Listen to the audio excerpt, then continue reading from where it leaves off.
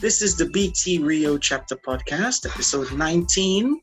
I'm your host, Stephen Hughes, and this cast is the third in our series called Overcoming Challenges in Education, meeting with the speakers. This is a chance to talk a little more with the teachers who presented in our chapter event on July 4th and 5th of 2020, about their presentations, about other useful tips they can share with our listeners on teaching practice, and most importantly, on teacher development. Our guest today is president of the Brass Seesaw Intercultural Language Education, SIG, and the author, co-author, and editor of numerous books, articles, and chapters on language education, literature, and linguistics, sorry. Oh God, I'm reading too much. There we go. Let's welcome John Corbett. Welcome, John. Well, it's great to be here, Stefan. Thank you very much for the invitation. Yes. We're really thrilled, right? Thrilled to have had you present at the event as well, right? And gave us an insightful plenary on the topic, teaching conversational storytelling. So would you say it's still one of the big pet peeves for many of us English teachers? Well, it certainly is for me, Stefan, because it's very popular. All through my career, and it's a long career now, I've been asked to teach conversational English. And it took me a long while to figure out what it was and why it was so important and how to teach it. Right. So yeah, for me, it was a pet peeve for a long while. And I think for many teachers, we're asked to teach it, but very few of us have an idea of what it really is. That's right. Yeah, it seems like we're kind of in between, speaking, conversation, practice. It doesn't, or sometimes mixing up with what we often refer to as maybe production, right? The productive stage of a lesson and so on. So those are some things that we also have to bear in mind. Yeah? Okay. Yeah. Well, we have a lot of questions. Lined up. So I think that we're going to discuss, or we'll have to discuss this over maybe 2 recordings, right? If that's okay. Right? That's fine. Absolutely fine. All right. Good. So let's get to the first part then.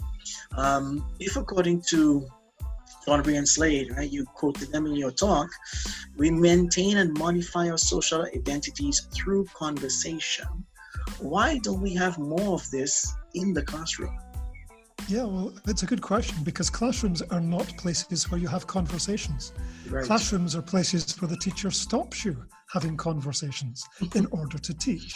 That's right. So we have certain identities that are classroom identities. Identities are very fluid and they're very multiple. So when a learner goes into the classroom, they have certain rights and responsibilities and certain things they cannot do. Okay. And the teacher goes in and he and she has certain rights and responsibilities and things that they can and cannot do. And one of the things that they don't tend to do is have a conversation.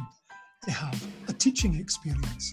So, and if the students are trying to have a conversation, the teacher usually stops them.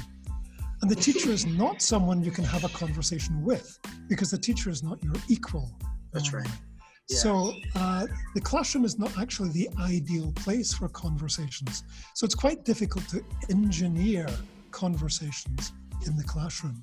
So we have to set them up, and we have to monitor them, and we have to evaluate them. And these are things that we don't normally do with conversations. So it's not a natural thing to do in the classroom. And I think that's why it's difficult. That's why it's difficult, that's right. Okay, well, how can we help students then benefit from small talk? Because this is, I think, one of the key elements of conversation, especially in English language, is small talk, right? And what we call recounting. How can we do that or make students benefit from that in the classroom? Yeah, well, small talk I didn't really talk about in the session, because that's the kind of thing that we actually do well in language teaching. These are the little kind of what's sometimes called adjacency pairs. Somebody says something and there's a kind of formulaic response. How do you do? How do you do? Are you okay? I'm fine. Do the bang? Do the bang. Poison now?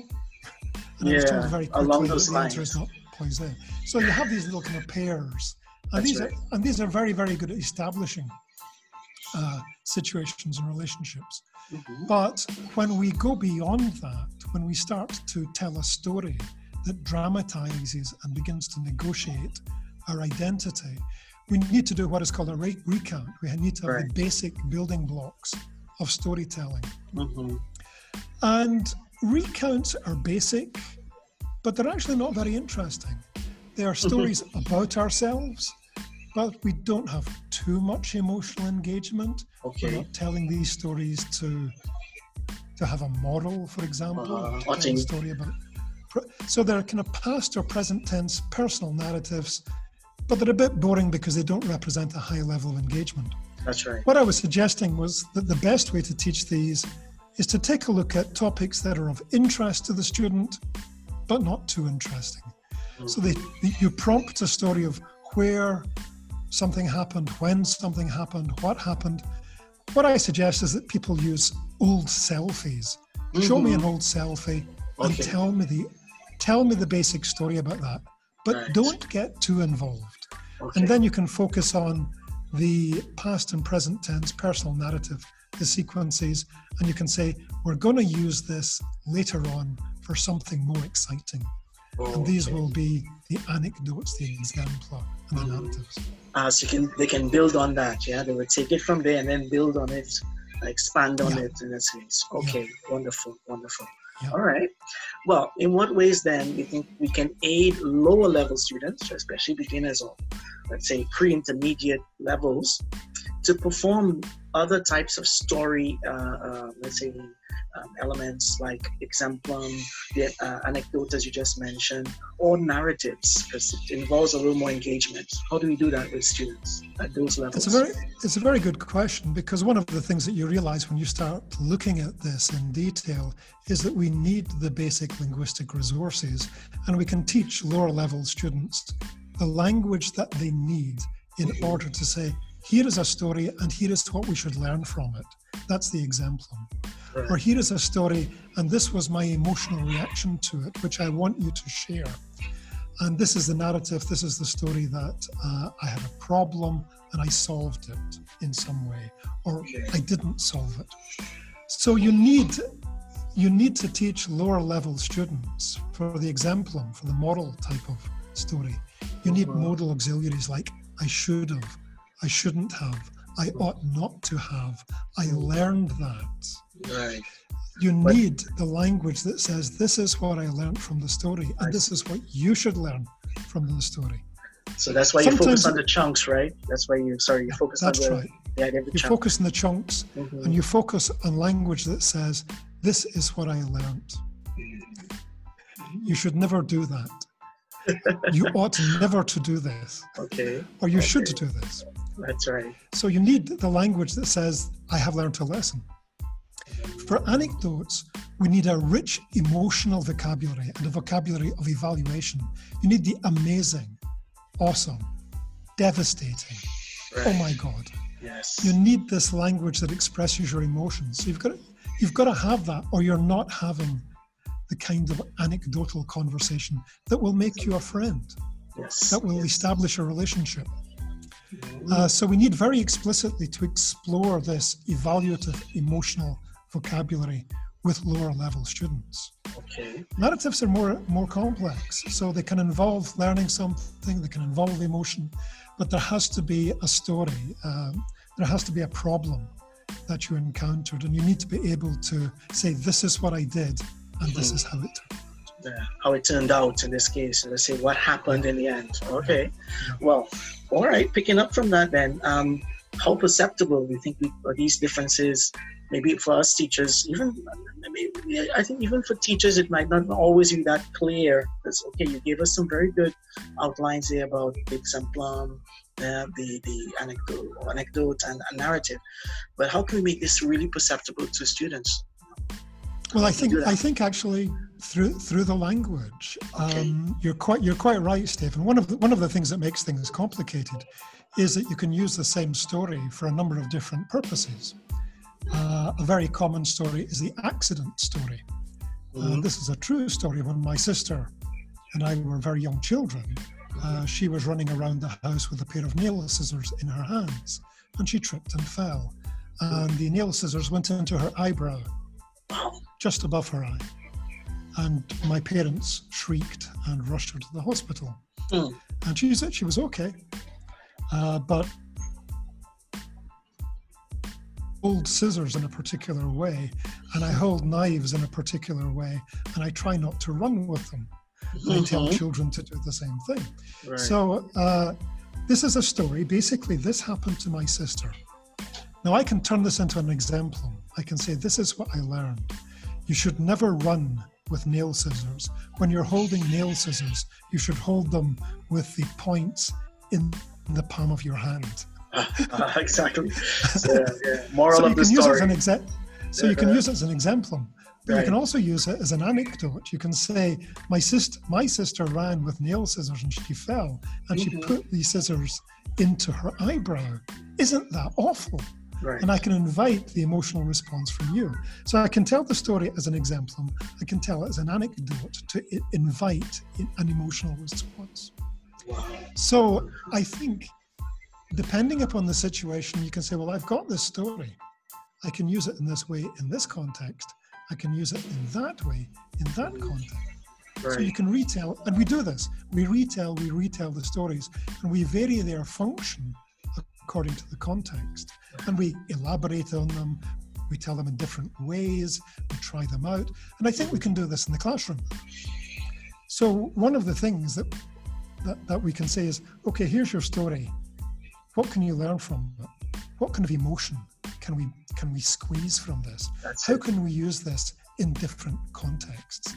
We can use the same story in different ways to fulfill different conversational functions. Oh, wonderful. Yeah, that's a very good tip. Important for us to remember. Okay, and the next tip then has to do with, I think, feedback, as you just said, because if you're understanding, dealing with emotion, dealing with the content, dealing with what happened, getting students to react, because our big focus most of the times is, of course, language, but we might want to focus on other things involving the whole emotional aspect of the stories. So what kind of feedback should we give for small talk, for storytelling? Are there any tips you could give teachers about that in terms of feedback? Yeah, the way that you teach this, I think you can rely on your basic English language teaching skills. I'm a great supporter of the process-based approach. So you set the conversational tasks. You say, okay, to the students, you say, okay, tell me a story about an accident and what you learned from it. Or tell me a story about an accident and how you felt about it. So it's either an example or it's an anecdote. You get the students to do it. You play it out.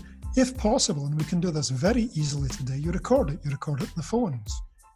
And then you say, okay, how can we do this better? How can we make this? How can we use more dramatic vocabulary? How can we make this a stronger point? And you can use it as a classroom exercise. So you begin to get suggestions from the students as well as the teacher on how to make particular stories more dramatic. So you use it and then you retell it. Great. So you set the task, play it out, record it, revise it, embellish it. So you get a richer and richer story with each retelling. Because we do this in real life. If you listen to relatives, they tell the same story. And it over and over again. Over and over. And it gets more and more exaggerated with each retelling. Yeah, this is what we should be doing. This is what we should be doing in the classroom. Yeah, especially in family gatherings, family meetings. Every year, your favorite uncle, your favorite grandparent tells the same story and you want to hear it again because there's always an added element. There's always something that spices it up a bit, Yeah, and you're reaffirming your family identities through the stories. So this is it's a very, very integral part of being a human being. Wow, wonderful, wonderful. Yeah, we have to bring that more into the classroom. Okay, well, we're definitely going to need to continue this riveting discussion in another recording, right? So listeners, tune in for episode 20. We'll come back to continue the chat with one of the plenary speakers from our event. John Corbett here, right? So this is the BTRIO Chapter Podcast. I'm your host, Stephen Hughes. Bye for now. Stay tuned for episode 20.